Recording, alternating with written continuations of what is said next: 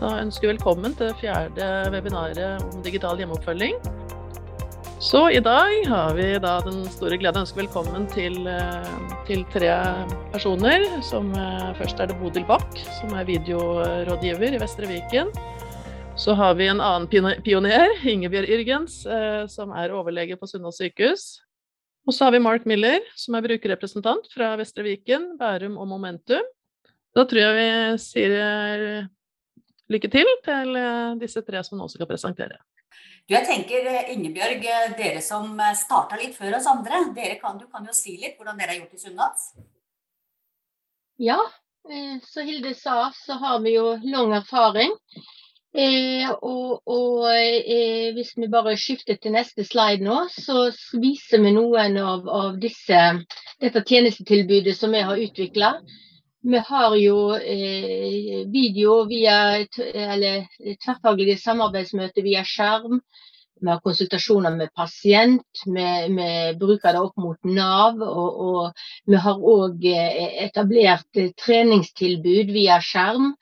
Så en sånn hybrid fra treningssalen, der det deltakere, men også folk kan sitte hjemme eller være hjemme for å trene.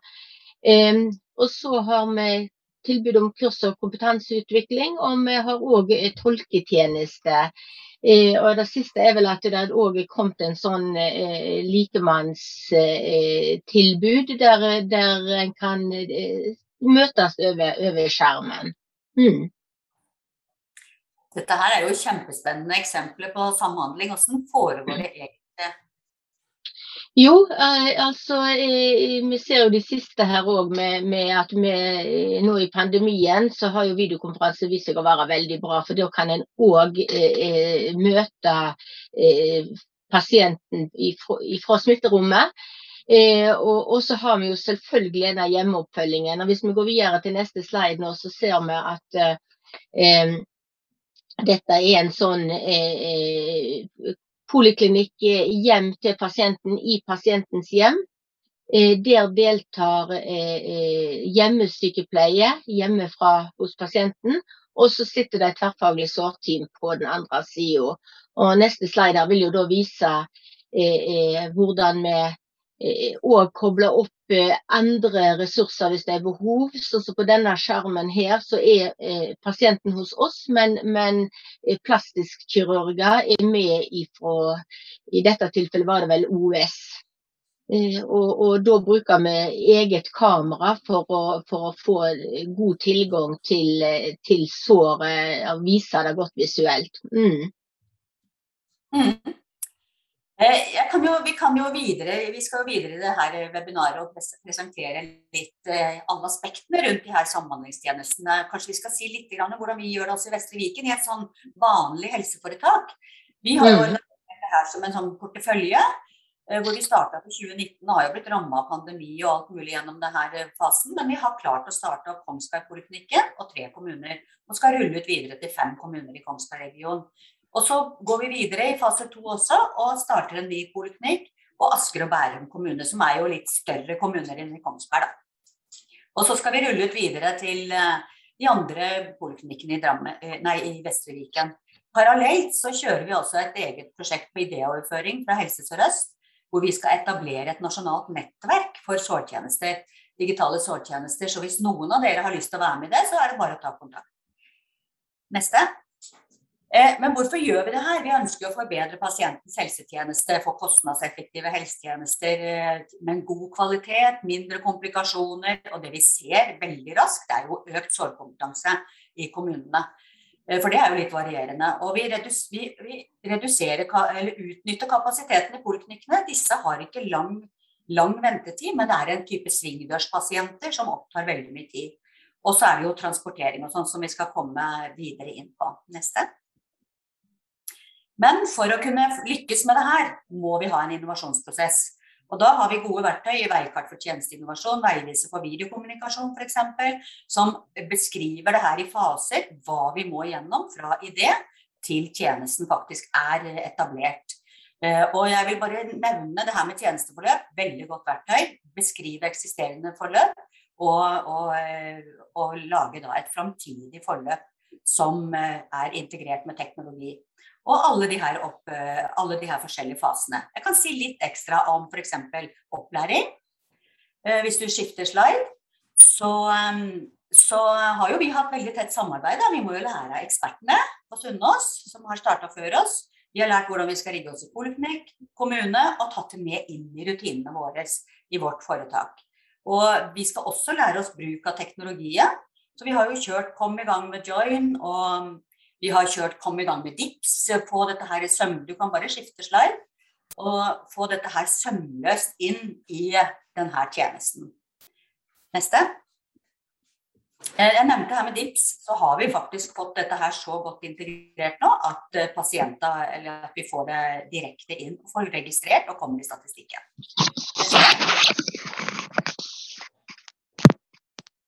Neste. Ja, vi venter kanskje på en aldri så liten video her, fordi at Bodil, vi kan snakke til vi blir tørre i moen, og da vet jeg jo at vi pleier til å gjøre. Men samtidig så tenker jeg at den viktigste, ja faktisk ressursen inn i dette her, pasienten, den som har sår. Og vi har en videosnutt her med en av de som var med i sårprosjektet fra Sunnaas i sida. Så hvis vi får lastet opp den videoen, så kan vi se hvordan det foregikk, sånn både praktisk og teknisk.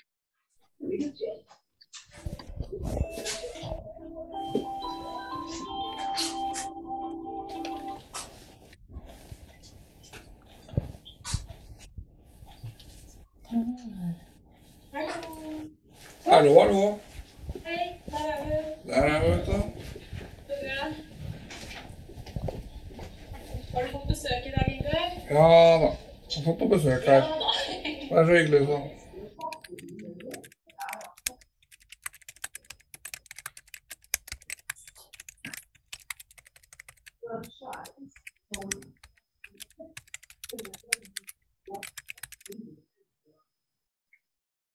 Er det noe du vil ta opp først? Er det noe du lurer på eller vil spørre om eller noe sånt før vi... Ja, altså... Jeg har sittet i en halvtime i dag. Jeg begynte med 10 minutter på tirsdag. Det kom en vannblemme. Men ikke direkte i såret, men på ene siden på sårkanten der. Og det kom en vannblemme. Har gått tilbake igjen, og så har det gått opp igjen i dag. Det har gått hull på den i løpet av natta da. Men er det noe i stolen, noe harde kanter akkurat her som såret ned på det, eller enden av såret? Det er som sår, altså, det er så spist, sitteknuten er så spist akkurat der sånn, jeg tror det er den som gnager opp altså. Store fordelen er at jeg kan prate med lege, sykepleier direkte på Sunnaas. Og de kan se på såret mitt samtidig som jeg prater med dem. Hva da hjemmesykepleieren assistenter her, vi får direkte overføring, hva de mener, hva som må gjøres, hva kan vi og diskutere oss imellom hva som må gjøres, hva som er best og sånn. Sånn, hatt sprit på ned. Takk. Ja, da er det en håndblemme har vært her sånn. Litt rødere og mer irriterte. Resten ser jo veldig, veldig bra ut. Ja, absolutt. Du føler at de er i rommet, selv om det er dataoverføring eller videooverføring. Og du kan stille de samme spørsmålene, så det er som på telefon eller om du hadde vært i samme rommet. Det ser ikke så verst ut allikevel. Vet du hva, jeg ville vasket det og tørket det godt på dagen, altså ikke smurt. Og så heller bare tatt på paviljon, for eksempel. Er det uten bandasje på natten nå, eller? Ja. Ja. Det er jo bare en bandasje på dag, eller når han sitter oppe, så er det frisk. Men skal vi bare ha kavelon akkurat rundt der det er rosa da, eller? Det er bare akkurat sånn innerst, der hvor dere ser det er rosa, der hvor det er mest utsatt da. Vi som assistenter får en trygghet, og hvis det kommer et sår da, så blir vi usikre, og da blir Ingar enda mer usikker, siden vi blir usikre. Når vi har da videooverføringen, så kan vi bare kontakte Sunnaas hvis det er et eller annet. Og få vite hva vi skal gjøre og ikke skal gjøre. Det er bare å finne webkamera, sette det på PC-en og koble seg opp, og så er det bare å vente til Sunnaas ringer oss opp. Så det er kjempelettvint. Altså, alle klarer det. Trenger ikke være noe datageni. Siste operasjonen jeg var gjennom, da lå jeg på Sunnaas i 1,5 år. Og da var jeg lei av sykehus, for å si det rett ut. Og derfor er jeg veldig glad at dette systemet har kommet sammen med samarbeid mellom hjemmetjeneste, Sunnaas sykehus med kameraoverføring og direkte. For da kan jeg være hjemme og ha mine egne assistenter og venner og kamerater og familie inntil. Så det alfa og mega er viktig for meg, at jeg kunne ha dem inntil meg. Da ses vi neste torsdag. Det gjør vi, vet du. Da har vi en avtale, og du får beskjed hvis ikke det passer helt. Og så snakkes vi over ferien igjen. Ja, så får dere ha en god ferie, og så prater vi da etter ferien. Jeg tenkte bare jeg skulle komme med en liten kommentar, fordi at de så at her ble PC-en satt i senga. Det skjer ikke i virkeligheten. Dette var fordi det ble spilt inn, bare sånn at de ikke tror vi driver med ganske kritiske antihygieniske tiltak her. Men Nora, vi har også et videoopptak til ifra det er vel 2 år senere, samme person. Så kanskje vi skal få se det også i samme slengen. For det er nesten litt hyggeligere. Og denne sommeren her sånn, så har jeg sittet oppe hele tiden. Den første sommeren på mange år, så det har vært deilig.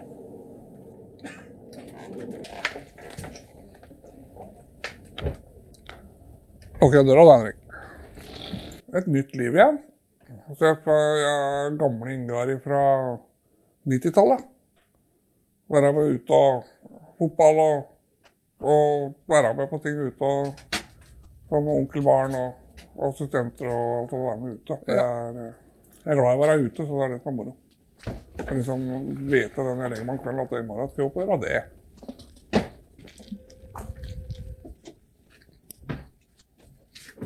Den, ja. Sånn. Der. Sånn, ja. Der er vi, vet du. Hvordan går det ellers med overflytting mellom seng og stol, for eksempel? Veldig bra. De har alltid 2 stykker. Og 2 personer? ja, alltid, for jeg har jo overlapping på assistentene om morgenen, og på dagen og på kvelden. Jeg prater med dem på Sunnaas, da, på skjerm, så føler jeg at de er i stua mi. For det er så nærme, du får så nærme kontakt.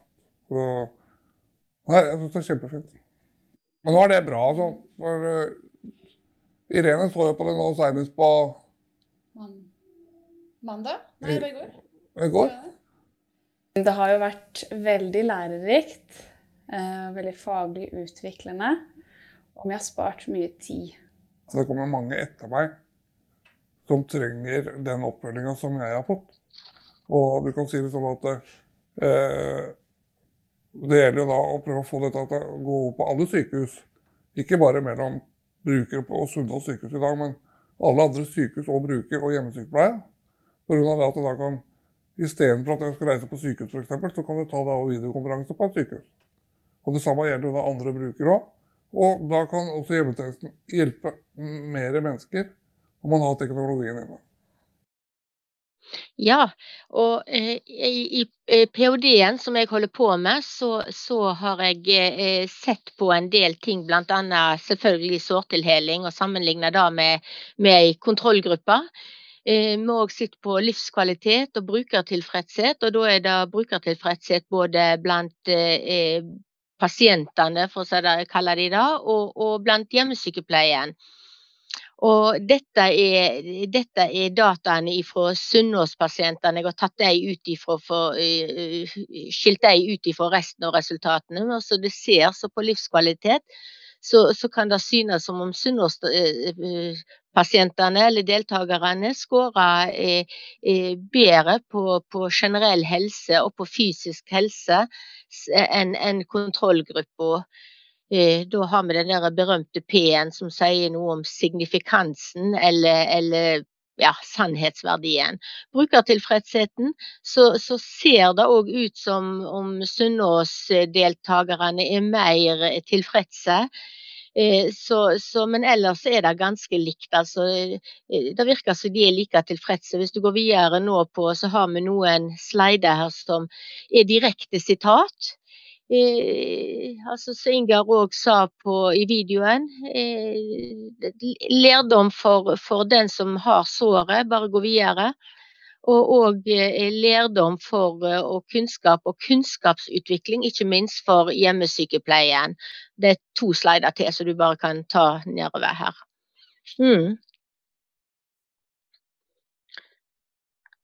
Så det Bodil har vel også fått noen tilbakemeldinger, har de ikke da? Jeg mener, husker du har nevnt noen? Ja. Vi jo liksom på en måte i startgruppa, vi har jo bare hatt litt over 30 konsultasjoner, men vi ser jo, hvis du skifter slide, Nora, til brukererfaringene våre, så ser vi jo at vi oppnår det som vi hadde, vi i ferd med å oppnå det vi hadde forventet. Men vi ser, i forhold til at de kommunene som langt unna, ikke sant, så det kanskje 1,5 time, 2 timer å reise til poliklinikken med følge, kanskje en pårørende, kanskje et personell, som vi da sparer inn, så pasienten kan få den behandlingen hjemme i stua uten å måtte slite seg ut. Men vi ser litt andre morsomme erfaringer, sånn som forskjellig bruk av kompresser, for her det forskjellige innkjøpsavtaler. Nå kan vi samarbeide om å få tatt i bruk rette kompresser på rett tid. Og vi ser at pasienten her i denne samhandlingen kan oppfylle rettigheter med hensyn til samvalg i større grad enn før. Hvis du tar neste slide, Nora. Sånn at her det bare positive pasienter. Hvis vi går på neste slide og ser erfaring fra ansatte, så jo både fastlege, kommunehelsetjeneste og sykehus fornøyd med denne konsultasjonsformen. Dette kommet for å bli. Vi må bare finne formen. Vi må øve oss litt. Og her øker vi samhandlingen, her får vi likeverdig samhandling. Her må vi jo tenke på at det mange parter som ikke har samarbeidet før. De har bare hatt tekstlig utveksling i forhold til det her pasientforløpet. Så det en ny måte å begynne å samarbeide på. Men det veldig inspirerende. Bare nevne det, Ingebjørg, for det som Irene nevnte i filmen, så dette her morsomt. Det morsomt å lære seg å bruke teknologi, og kommunene kan bruke det faktisk i rekruttering. Ja, og dette stemmer, og noe av det viktigste nesten, det jo å få formidle at dette her ikke noe muntlig eksamen for type hjemmesykepleie eller for fastlegen. Dette samhandling, samarbeid, og husk at spesialisthelsetjenesten lærer veldig mye av denne type samhandling, så det fullt mulig å være både uenig og komme med andre forslag, at ikke en må tenke på dette med at nå må vi sitte hjemme og pugge alt vi kan om sår, fordi at de kommer til å spørre så vanskelige spørsmål. Det ikke sånn samhandling fungerer. Nei. Men vi kan jo prate med pasienten, Ingebjørg. Vi har jo med vår representant, Mark Miller, så kanskje du kan si litt hvordan det fra ditt ståsted? Ja, takk, Bodil. Jeg tror jeg skulle gjerne vært med på dette prosjektet nå. Hvis vi tar neste slide. Jeg tenkte jeg skulle snakke litt om min erfaring som diabetes sårpasient. Jeg fikk mine første sår etter cirka 35 år med diabetes, så det var senkomplikasjoner. Og det man opplever at disse sårene, det ikke som et vanlig sår som man kan se skal bli friskt, men ofte så det noe som påvirker absolutt hele livet. I bunnen så ligger jo det at man har utviklet nevropati, så man kjenner ikke føttene, man kjenner ikke områdene der hvor det kommer sår. Og det andre at for å beskytte foten i en hverdag, så bruker man ortoser, og det hemmer hvilke type aktiviteter man kan gjøre. Så opplever man at for mitt vedkommende, min kone måtte skifte på såret hver kveld. Og det mange forskjellige typer behandlinger. Vi brukte både vakuum, sølv og honning. Av og til var det vått, og det skulle være tørt. Så forskjellige typer behandlinger. som vi skulle gjøre. Og for å få oppdateringer så måtte jeg på sykehuset enten hver uke eller annenhver uke i forhold til sårutvikling. Og når jeg var i full jobb, så dominerer det ganske kraftig hvordan kalenderen din ser ut.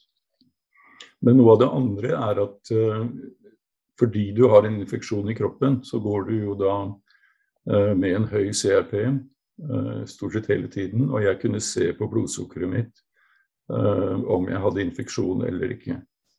Så det påvirker både hva du spiser, når du spiser, og hvor mye insulin du tar. Og dermed også vekten din og mange sånne forhold. I tillegg så går du konstant på antibiotika. Jeg gikk på antibiotika i 4 år. Og det gir jo en ubalanse i kroppen, spesielt i maven, og som også påvirker livet ditt til stor grad. Og så etter hvert så greier man ikke å ta av sårene, for det ikke nok blodtilførsel, og det gror ikke, og da begynner man med salamikirurgi. Og da fjerner man først kanskje en tå, og så etter hvert mer og mer oppover. Så det nye sår, nye grofaser, nye runder. Så påvirkningen på hele livet ditt og hverdagen din veldig stor. Så vi går til neste slide. Så hvis du ser det fra mitt ståsted da, som pasient, så jo det hverdagen min som jeg opptatt av. Jeg vil ha tilbake min hverdag. Det snakket Ingar om også. Og det å begrense unødvendige reiser til poliklinikken, og også ha en behovsbasert tilnærming til poliklinikk. Slik at det når såret og behandlingen krever det, at jeg må på poliklinikken, og ikke kalenderstyrt. Det en viktig del av det å kunne få tilbake hverdagen. Og når man først skal stelle, så vil man jo ha høyest mulig kompetanse til stede. Det mange vurderinger som tas over et diabetesår i forhold til progresjon, dybde, behandlingstype, ikke sant? Det mange variabler. Og det for så vidt det neste punktet, og det at det finnes i dag veldig mange forskjellige preparater. Og de fleste nye preparatene, de kommer til sykehusene først, og så dukker de opp på apotekene kanskje etter 1 år eller 2. Så det viktig at man har tilgang til de riktige preparatene i forhold til den sårbehandlingen som man forventer. Og så det til slutt dette med at det som viktig for oss som pasient, det at vi egentlig kan unngå å endre hverdagen vår. Vi ønsker mest mulig aktivitet. Vi ønsker å være i en hverdag som gjør at vi mentalt kan håndtere den behandling som vi må gjennom på grunn av kroniske sykdommer. Så der har du mitt perspektiv. Ja, takk skal du ha, Mark. Det var kloke ord, og det viser jo hvor viktig det at vi tilpasser tjenestene til dere, sånn at det blir mest mulig sømløst. Vi har jo også hatt fokus da på fastlegens rolle, for uten dem som ansvarlig for pasienten hjemme, så har vi trolig mindre sjanse til å lykkes med slike helhetlige tjenestetilbud. På webinaret for 4 uker siden, som jeg var med på, så var det jo fokus på fastlegens syn på digitale konsultasjoner under covid-19. Og her har vi jo vi ser vår fastlege, Aksel Einar Mathisen, som demonstreres med. Dere har jo også hatt en del i forhold til fastlege, Ingebjørg. Ja, vi har ikke fått til den der automatikken. Her viser det jo litt resultat. Vi har stjelt resultatene fra webinaret til Kristiansen, Løvbakken, Nordberg og Jonsen for noen uker siden. Her viser det vel at de synes å foretrekke altså hvilke diagnoser som videokonferanse egner seg best for fra deres ståsted. Og vi fikk også inntrykk av gjennom deres webinar at de foretrakk telefon på grunn av effektiviteten heller enn for eksempel videokonferanse. Så det vel, vi har vel en slide til, så den kan jo kanskje du ta, Bodil. I forhold til fastlegene, så kom jo veldig fort opp når det virkelig gjaldt. Altså det var ikke lenge etter 12. mars i fjor at de var oppe med digitale tjenester, og så det jo det å prøve å beholde dem og få dem med videre i den samhandlingen her da. Vi har med praksiskonsulentene som bindeleder i den gruppa her, og Aksel Einar som vi viste jo en av dem som nå jobber i Bærumsprosjektet vårt. Vi tenker at vi viser en film da, for å ha spilt inn i Bærum for å vise litt denne type samhandling. Og hvis dere har litt sensibel mage, så kan dere gjerne snu dere bort et par minutter nå. Hei Heidi, det var leit at du skadet deg da du falt hjemme for 14 dager siden. Og vi var og så på såret ditt, men det ser ikke ut som det blitt noe særlig bedre, eller hva sier du? Jeg synes ikke det går så mye bedre. Det stikker og prikker og klør, og veldig vondt. Sårprosjektet i Vestre Viken et samarbeidsprosjekt mellom spesialisthelsetjenesten og kommunehelsetjenesten i form av hjemmesykepleie, som hjemme hos pasientene, og får veiledning i hvordan de skal følge opp sår hos spesielle pasienter som forhindret fra å møte på sårklinikker i kommunehelsetjenesten eller på sykehuset. Dette et prosjekt hvor de bruker en spesiell videobrille for å visualisere sår som pasientene har. Og de ulike deltakerne deltar ved hjelp av videosystemet Join, som utarbeidet av Norsk Helsenett, som sikrer en sikker kommunikasjon mellom de ulike deltakerne. Og dette har vært et vellykket og veldig spennende prosjekt. Felles konsultasjoner ved hjelp av videoløsninger har vært brukt i lang tid, og noe av det man har fokusert på når det gjelder gevinstrealisering har vært besparelse i reisetid og reisevei, både for pasienter og de ulike helseaktørene. Bare besparelsen med å frakte pasienter som av og til trenger ledsagere og har vanskeligheter med å komme seg av gårde, uvurderlig. En av de viktigste lovbestemmelsene som gjelder helsepersonell helsepersonellovens paragraf 4, som handler om forsvarlighetsprinsippet. Det vil si at enhver aktør som helsepersonell har en krav på seg til å være faglig oppdatert og utføre forsvarlig helsetjeneste. Som fastlege så sitter vi i en situasjon hvor vi ikke har det samme dynamiske faglige miljøet som man har på sykehusene. Men det at man jobber sammen i felleskonsultasjoner gjør at vi alle sammen kan komme med innspill, og det meningen at både pasient og de ulike aktørene som sykepleiere, leger, fastleger, kirurger, at de alle sammen bidrar med sin kompetanse og deler den kompetansen. Når vi gjennomfører disse konsultasjonene, så det et viktig prinsipp at alle sammen likeverdige og kan bidra med det de har mulighet til fra sine faglige forutsetninger. Det litt hovent rundt og sånn også, sånn at hun sier at hun føler litt spreng. Det gjør ganske vondt. Det hadde vært fint med litt smertestillende. Og pasienten med på selve konsultasjonen og skal høres og ha mulighet til å oppfylle sine rettigheter med hensyn til samvalg i forhold til den behandlingen som blir foreslått. Til enhver tid så vil de siste behandlingsprinsippene være tilgjengelige for alle aktørene, og vi vil alle sammen kunne bedre kvaliteten på det vi holder på med, slik at denne kunnskapen kommer til nytte for andre pasienter i senere konsultasjoner. Det egentlig en fantastisk arena for å dele kunnskap og få til faglig oppdatering, som vi alle sammen avhengig av for å kunne yte forsvarlige helsetjenester. Det å delta i felleskonsultasjoner med spesialisthelsetjenesten sikrer en overføring av kunnskap og oppdatering av kunnskap til enhver tid som uvurderlig også for pasientene. Den andre store fordelen at når vi ferdig med konsultasjonen, så har vi blitt enige om hvordan dette behandlingen skal foregå, og den blir effektuert umiddelbart etter at vi ferdig med felleskonsultasjonen. Og dette en utrolig spennende måte å jobbe på. Man kan godt tenke seg, i dette prosjektet så har det vært sårbehandling som har vært det primære, men man kan godt se for seg at ulike medisinske problemstillinger, psykiatriske problemstillinger, egner seg godt for denne type samhandling. Her jo det meste oppsummert. Ikke sant, Ingebjørg? Ja, det var litt av et sår forresten.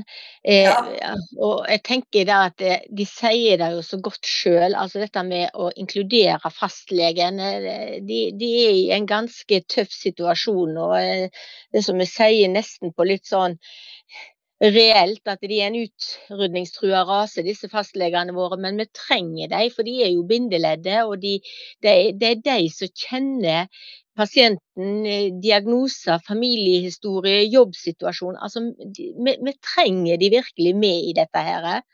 Så ja, det er viktig. Men hvis vi skal avslutningsvis se på hva slags utstyr bruker vi, nå har det jo kommet fram litt her og litt der, og vi bruker jo ganske likt utstyr. Vi har nevnt Join i Helsenett, som både kan brukes i poliklinikk og i kommunehelsetjenesten på iPad, på laptop, på telefon, sånn at den er jo veldig tilgjengelig. Vi har i Vestre Viken valgt også å utstyre våre poliklinikker med Cisco desktop-løsning for å få kjempegod bildekvalitet, og det er jo særdeles viktig i forhold til de her tjenestene. Men så har vi også et veldig spennende samarbeid, hvis vi ser på neste slide, med Jodapro hodekamera, sammen med Sykehuset Innlandet, for de har jo satt i gang med det hodekamera i ambulansetjenester og i smittevernavdelingen, og nå tester vi det sammen i sårfeltet for å se hvordan det fungerer. Og det medfører jo at vi kan være færre personell ute når vi er godt trent. Da. Så er det bare en som reiser ut med hodekamera og kjører både videokonsultasjon og sårbehandling samtidig. Jeg tenker, hva med pasienten oppi dette her? Et hodekamera, sånn som inntrykket fra filmen var jo at dette her da ble litt mer en konsultasjon mellom hjemmesykepleien eller sårsykepleier fra sårpoliklinikken og de som satt tilbake på poliklinikken, heller enn kanskje at pasienten ble involvert. Har dere tenkt noe på det? Ja, for det blir jo annerledes. Alle har toveiskommunikasjoner, men ikke pasient på poliklinikk. Så vi kan løse det ved at man kobler opp pasienten på en iPad eller telefon i samme virtuelle møterom. Så kan den prate med poliklinikken og sitte med telefonen i handa mens såret blir stelt. Så det er mulig å løse, men det er klart det må vi være klar over. Så må vi jo snakke litt om finansiering, og alle parter her skal jo ha noe igjen for å på en måte delta i denne samhandlingen. Dere, Ingebjørg, får jo spesialisttaksten deres, fastlegen får jo en takst ved en direkte konsultasjon, men skal fastlegen være med i samhandlingen, sånn som Aksel Einar og de demonstrerte her, så finnes det ingen takster for fastlegene. Og det her forsøker vi å påvirke via PKO-ene våre. Her er jo en sånn kompleks gruppe. Det er en veldig kompleks pasientgruppe det her, som krever at alle kan samhandle på samme nivå. Så det er både sykehus og sykehjem og hjemme. Så da må vi finne en måte vi kan gjøre det på, og hvor alle har igjen for å delta i samarbeidet. Ja, og jeg tenker at hvis du bare går tilbake, Nora, der, ja. Altså dette med at denne type løsningsmodeller, det fører jo til likeverdige helsetjenester, og det øker tilgjengeligheten også til spesialisthelsetjenesten. Og det er denne samhandlingen som er involvert her, må vi ta vare på. Så ja, vi må videreutvikle. Absolutt, og skal vi lykkes, så må alle disse her puslebrikkene på plass. Men jeg synes vi er godt på vei, Ingebjørg. Vi har lagt på brikker, men vi får bare veien får bli til mens vi går. Ja. Og så tenker jeg på de 2 siste sliderne her nå, før vi er ferdige, så tenkte jeg også å ta med en sånn tilleggsgevinst, og det er miljøgevinsten. Helsevesenet har jo også en plikt til å være med på å redde kloden vår. Dette er en studie, jeg har gjort en tilsvarende studie i min PhD, men jeg kan ikke publisere tallene før de er publisert i artikkel, ellers får ikke jeg publisert det. Men vi ser jo dette med at det er effektivt når det gjelder reise til og fra konsultasjoner, og når det også er gjort beregninger på utslippene, så ser vi at her er det mye å hente. Dette er en begrenset populasjon. Vi vet at i Norge så er sykehusreiser har vel kostnader opp i 4 milliarder kronersklassen hvert år kun til reise, og da er vel ikke akuttinnleggelser via ambulanse eller privat kjøring med, så her er det mye å hente, tenker jeg. Hvis du da tar til siste sliden, så var vel det vi hadde å by på i dag. Det er en grønn jordklode, pluss god pasientbehandling, pluss samhandling, kan ikke bli bedre enn det. Veldig bra, Bodil, Mark og Ingebjørg. Tusen hjertelig takk for veldig inspirerende og lærerikt foredrag. Ser frem til videre arbeid og høre fra dere.